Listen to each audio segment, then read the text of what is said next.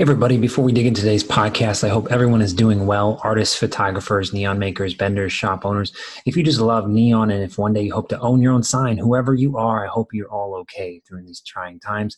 Number two is our merch. If you ever wanted to wear something with the intent to feature neon front and center, it's online. Hit merch on the main nav on the site and so on. And last, text us 917-565-9616. Love to hear from the community, general thoughts, musings, and or whoever we should have on the show. Whatever it is, hit us up, and here is your podcast. Welcome to the Mondo Neon Show. Argon, neon, helium, xenon, krypton. Transform and roll out.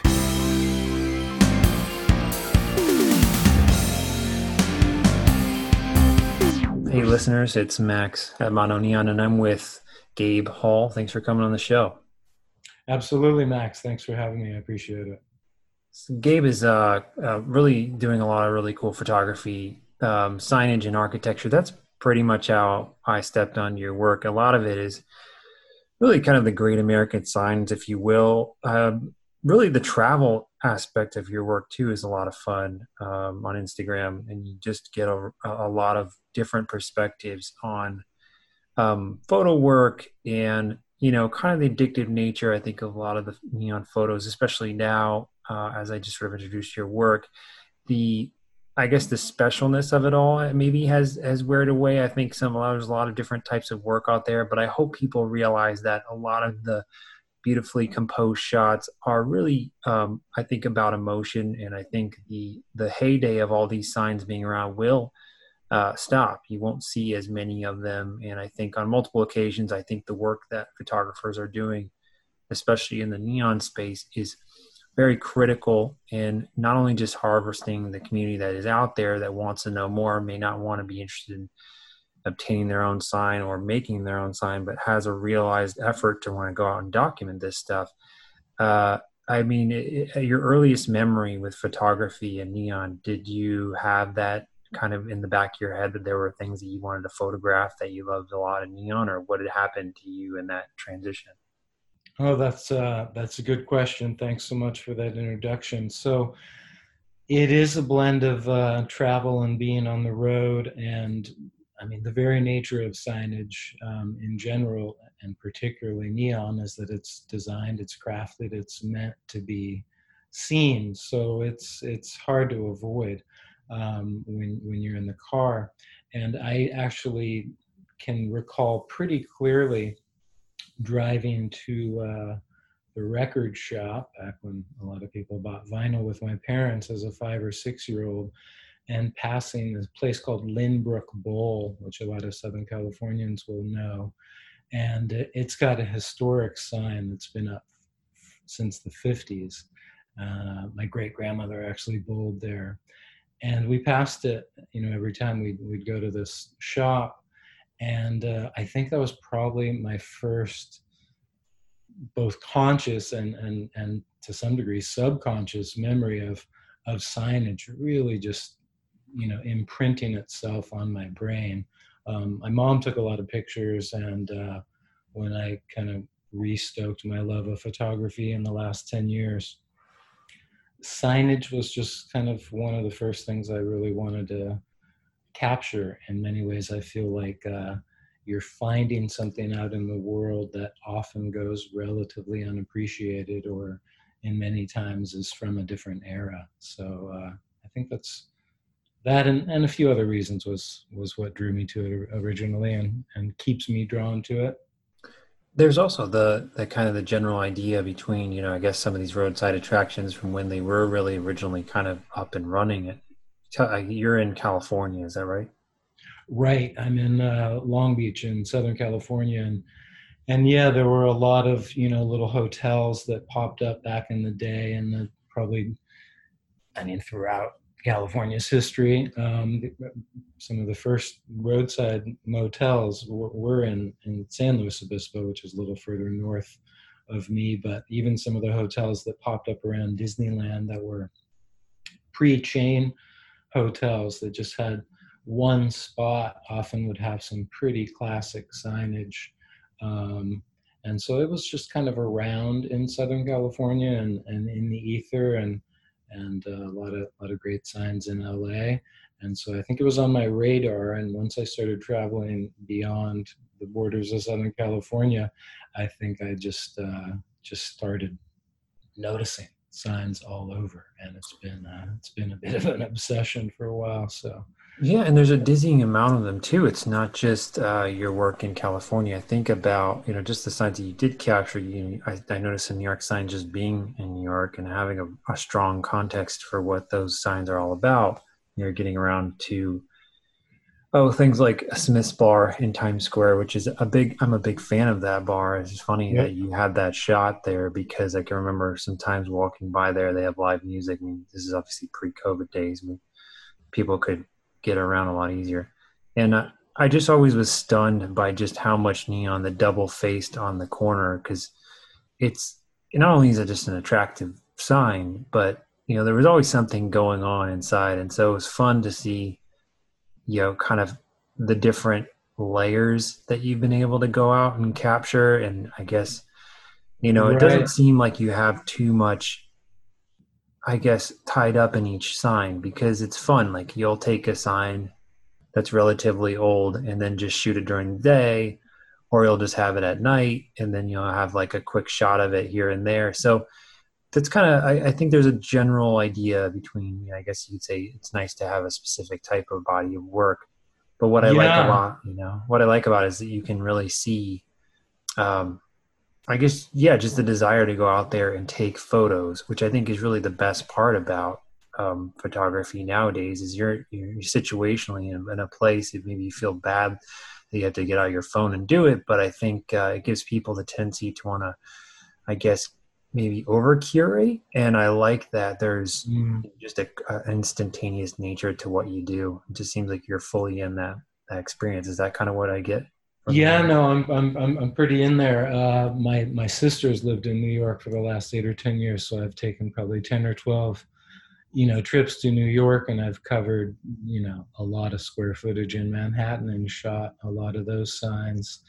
Did a driving trip from LA to Texas and back, and covered a lot of the well-known territory along the old Route 66 in Arizona and New Mexico, and shot some stuff in Texas as well. And I noticed that when I rolled into Austin, some of the newer, even kind of hipper businesses had some really legitimate signage, neon signs. And one of the things that I mean, the neon gas itself is magical, and there's nothing else that quite attracts a weary roadside driver like neon. And as I'm sure you know, its history is kind of, it was on opera houses in Paris when it was first discovered. It's got this kind of history of being associated with high culture, and then at some point with sort of seedier bars and motels. And I like that it's ridden that ride. And it seems to me right now in places like Austin, it's actually hip to have a really good, $50,000 neon sign. And to me, what I see in the sign is the glass work that one artist had to, create, but also the metal work, the paint work, the typography, the fact that it can withstand, decades outside in the sun and the rain, and yet it still survives. And these ones that are weathered and just tell a story, it's amazing. And when you're road tripping and you come upon a sign that everyone else is just driving by, and you pull off on the road and try to, compose it thoughtfully and get the lighting just right, and everyone else is just kind of like ignoring it for the most part. It's interesting, but I do find there's obviously a community, and you're a big part of it, I think, that is seeing a resurgence and an appreciation in really these pieces of art. Yeah, and so much of this stuff is awareness, right? Like, I think when you look similarly at other movements, especially film, it took a while for a lot of those things to sort of happen. It was sort of a novelty in and of itself for a while, for a long time. People doing sort of trick shots and sort of in your face moments and capturing all of that and kind of the kind of the shock factor. And then it kind of got to a point where there was some historical kind of context to what is going on. It wasn't all just, for whatever. But then similarly to science, I think also too is it kind of shed some of its advertising nature, and it kind of scrambled to find itself, I think, attracting other types of travelers to maybe these kind of promising establishments. And then slowly, as all of that cooled off, as the plastic craze came on board in the 70s, you Right. eventually had these other, kind of poignant artistic efforts kind of dwelling on that, I think, and left to kind of wither around the roadside, consolidating them.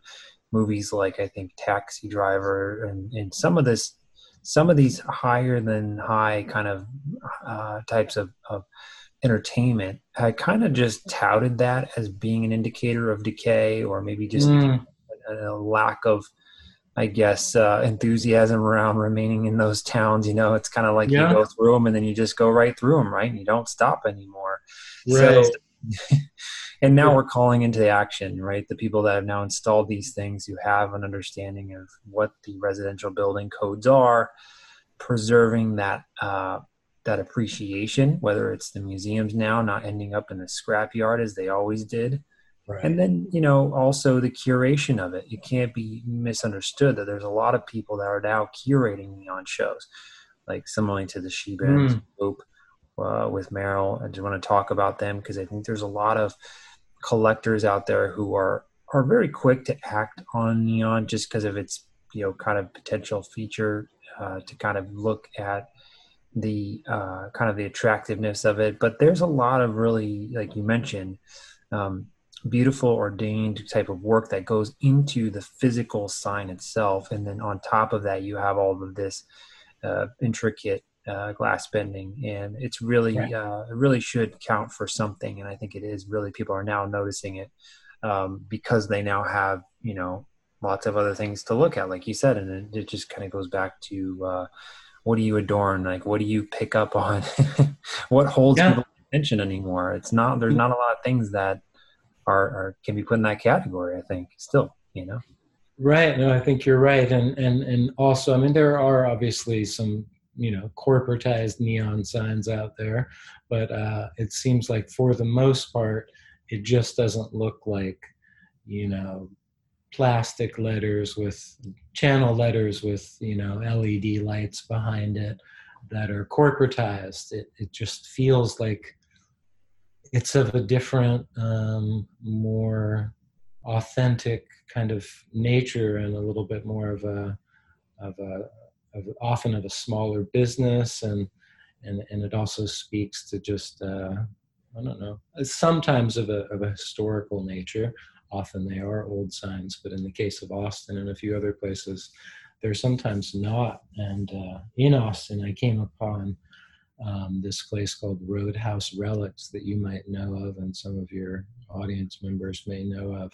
It's a guy named Todd Sanders, and he actually is does signage there and is responsible for some of the newer neon signs in Austin. And I hope he doesn't mind me saying, I think he's made signs for Willie Nelson's place and his house. And anyway, so that Todd's a was great guy. He was on the show. He's yeah, he was a treasure. So he showed me around his place when I was in Austin. Got to see a lot of his work and some historic photos and some more modern stuff, and it's really interesting. So, and like I said, here in Long Beach, there's a lot of great signage as well. And I go out and cover a lot of ground in LA, and hit some neighborhoods that are, somewhat forgotten, and we'll just drive and just take a few hours and not knowing what I'm going to find, and just hoping that I'll find a little piece of history somewhere. And we'll go around a corner and there'll be this just unbelievable, dance sign that was made 45 years ago, and it's just rusty, but the neon tubes are still there and it's still in decent shape, and it's just so evocative.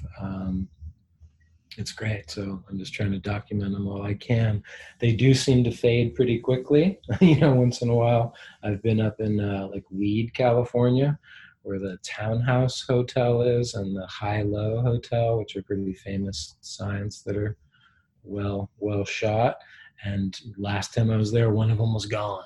They were like there in 2016, and then it was gone in 2018. So it's interesting. And I've covered the entire West Coast as well, all up and down, through California, Oregon, and the top of Washington, and then back down, up the interior, and then down the coast. And Yeah, and basically, when you think about that too, like with the West Coast, the largest or one of the largest electric sign makers on the West Coast was Electrical Products Corporation. They operated from the 20s to the 60s, and the company specialized in really clearly large signs, but they operated in a 17,000 square foot facility. And so to get a picture of what that would look like, I mean, it's massive.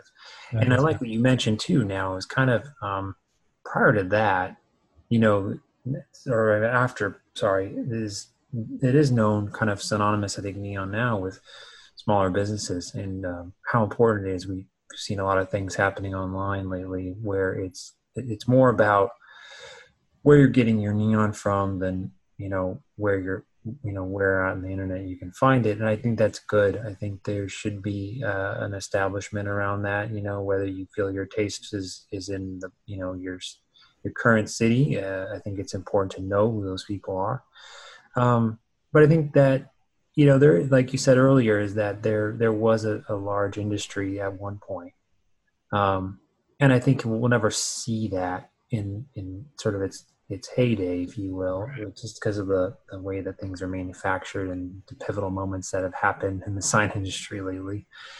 Um, and and it there's also seems like it's challenging to preserve some of the old ones. And I remember driving up through the redwoods in Northern California through Arcata, and there's a strip of Arcata near where Cal State Humboldt is, and there are like three or four just really classic old neon signs.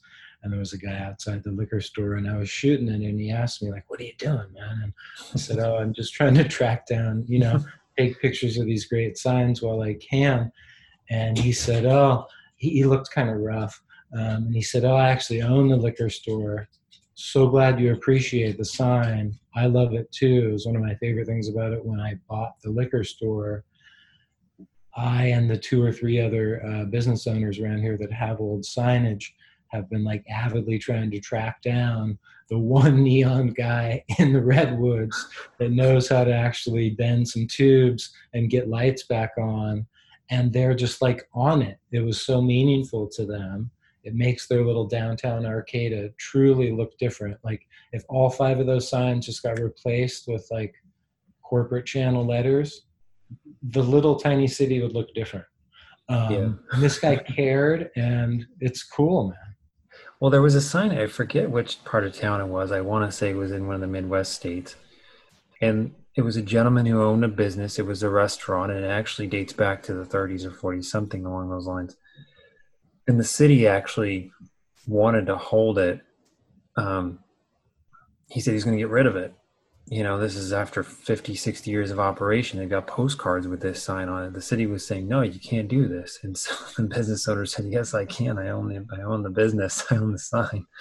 And so it was one of those things where the city itself, they lobbied trying to get this guy to change his mind. And even the guy across the street, the funny thing in the story is goes, the interview, and it's on YouTube or whatever, and they interviewed the guy across the street and he goes, if that goes away, we're the same thing like everyone else. We got the same.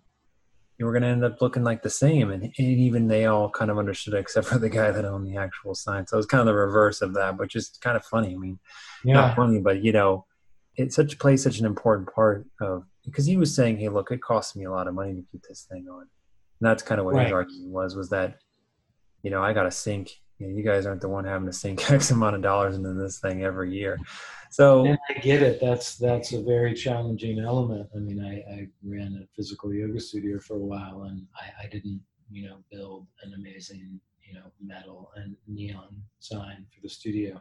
So I get the constraints, and at the same time, if maybe somehow there were, I'm not sure of the best solution to that because they are expensive Yeah. and you know. Well, I think But the associated businesses could put to chip in. I think that the city those are the things that I think that come down to the community. I think there's a lot of funding. Like we have things like GoFundMe. I mean, there was crowdfunding now that you couldn't even imagine 20 years ago. And exactly. so a lot of groups, nonprofits specifically, are now, if you can't save the sign, at least give it to somebody who can, or incorporate it into a larger message, which is encourage the city to sort of get on its toes and um, start to look at these things a little bit closer. For instance, like you said, the historical aspect of it. And then Right. it could encourage sort of a grassroots movement where, like you said, you might not be able to change everything in one day. Right. Similarly to that, things like, a larger sign, if it's advertising that gets erected and one sign can't be used like for another, they'll often change what it says or how it's, basically put together. So they might swap some letters out or introduce like the city itself, like the stag sign has Portland on it now, but it was Mm, actually advertising many different things prior to that. So, right. uh, No, that's a good transition, a transitional use of, you know, yeah, it that. might need some refining, but I think the great part about photos, especially with your work, to tie this back, is that there's a roadmap. A lot of signs they get put, they've in such a removed state of repair that they no longer know what the color was because this part fell off, or the color of the glass is no longer even operational. All of it's been broken. So you now Right. have to go back to historical photos and they're black and white, right? Because And that's a what did really it good look like? point. Yeah, Yeah. so we don't really know, and a lot of those the manufacturers of those parts are not around anymore. So there's kind of this issue of, what do we do? And so that's nice to have that as a someone who Historical puts document, sort of. yeah, as a way to tell the story, but also if someone was to restore that, as someone who loves to Mm, restore old signs, which there's quite a few guys that listen to the show that do this sort of thing. They really rely on those photos, and I think online could be a great space for that. They don't have to go I and think hunt you're for the right. stuff. You know? I know, like in San Francisco, there are a few spaces where, for instance, one of my favorites is a really big donut sign, kind of near the marina that's been around for a while. I posted that photo within the last couple months. It's not a donut shop anymore. It's, like a high-end dress store or something, but the owners of the incoming shop still put up a new little sign of some sort to advertise their business, but they just left it. They're like, that's cool. They just Mhm. left it. Yeah, So it is possible to make a variety of decisions like that, perhaps within a specific community, and like you said, just rallying around it. And around here there are a few different places. There's the Neon Sign Museum in Glendale that preserves and displays, and there's a place called the Valley Relics Museum, which I actually haven't been to, but it's up further in the valley, and they restore some signs. And I know the Boneyard, obviously, in Vegas. And so, and before I was on Instagram a couple years ago, I didn't realize there were really that many other people that even cared. And then, saw obviously a community of folks that, no, there are some other folks that care. And then, people like Todd that I've met along the way. And I've gone to a show that, with a bunch of photographers of signage are all that we're all together on Instagram. And anyway, it's an interesting little community. So I think, and I'm glad you're doing what you're doing. I think the podcasting format is a great way to share stories about signs and for the community to connect. and I think too the standalone nature of how this works is that if one person knows a little bit more than the next guy, they can kind of bridge that gap. I think the serious competition factor has kind of ended up on the floor, and I think a lot of people realize if we keep these things lit, we're going to have they'll stand the test of time. And that's really, I think, the establishment of not only just the neon, but the patrons that go and see these things. Like you said, the museums you mentioned are really critical. and we're now seeing some of that happen. I mean, even online, like you said, it's debatable who has the most neon photos online, but there's a lot of really good accounts. You can go and just Sure. toss a number in there, or a name of someone, or a sign, and chances are you can go find a photo of it. And I think that just wasn't the case maybe, before the internet really took off. I think things like, Right. photo sharing sites, when that first happened, I mean, that might have been the first time where people could really kind of construct, a portfolio online and be able to sort of proudly represent the signs that they like. And now it's just really taken off. So it's a lot of fun, I think, especially with your work.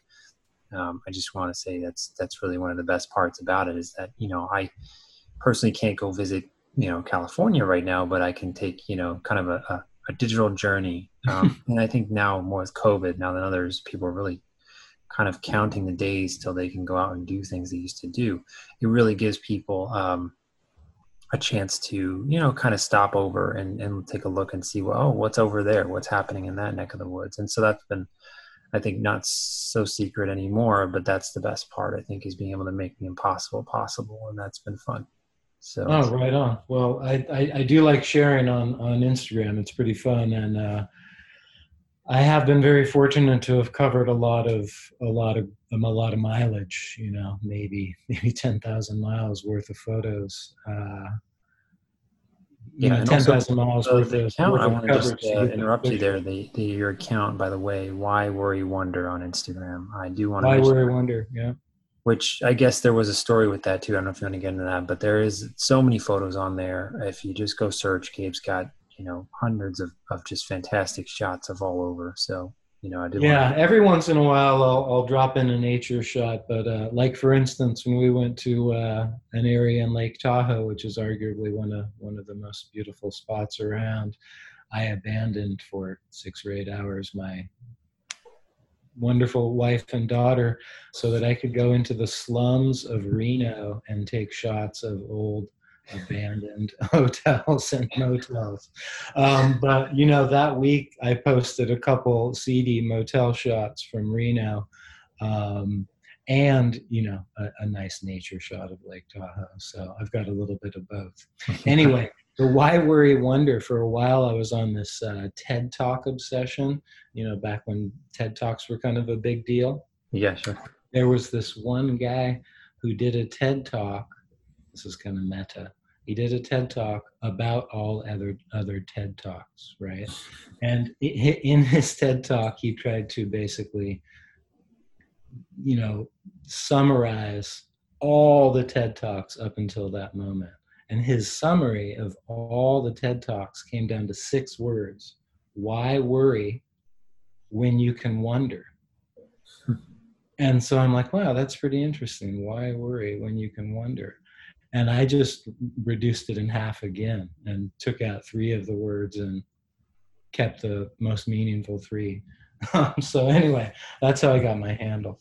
That's perfect. Yeah, Yeah. please go check out his work, everyone listening. It's Why Worry Wonder. We'll put a link in the show notes when this goes up. And yeah, Gabe, just wonderful things. Anything you're working on now that you can, want to just still shooting photos of neon? Is that what's happening, or how do you? Still shooting a lot of neon, some architecture, a little bit of nature, and been teaching iPad-based photography because that's the tool all the kids in grade schools have.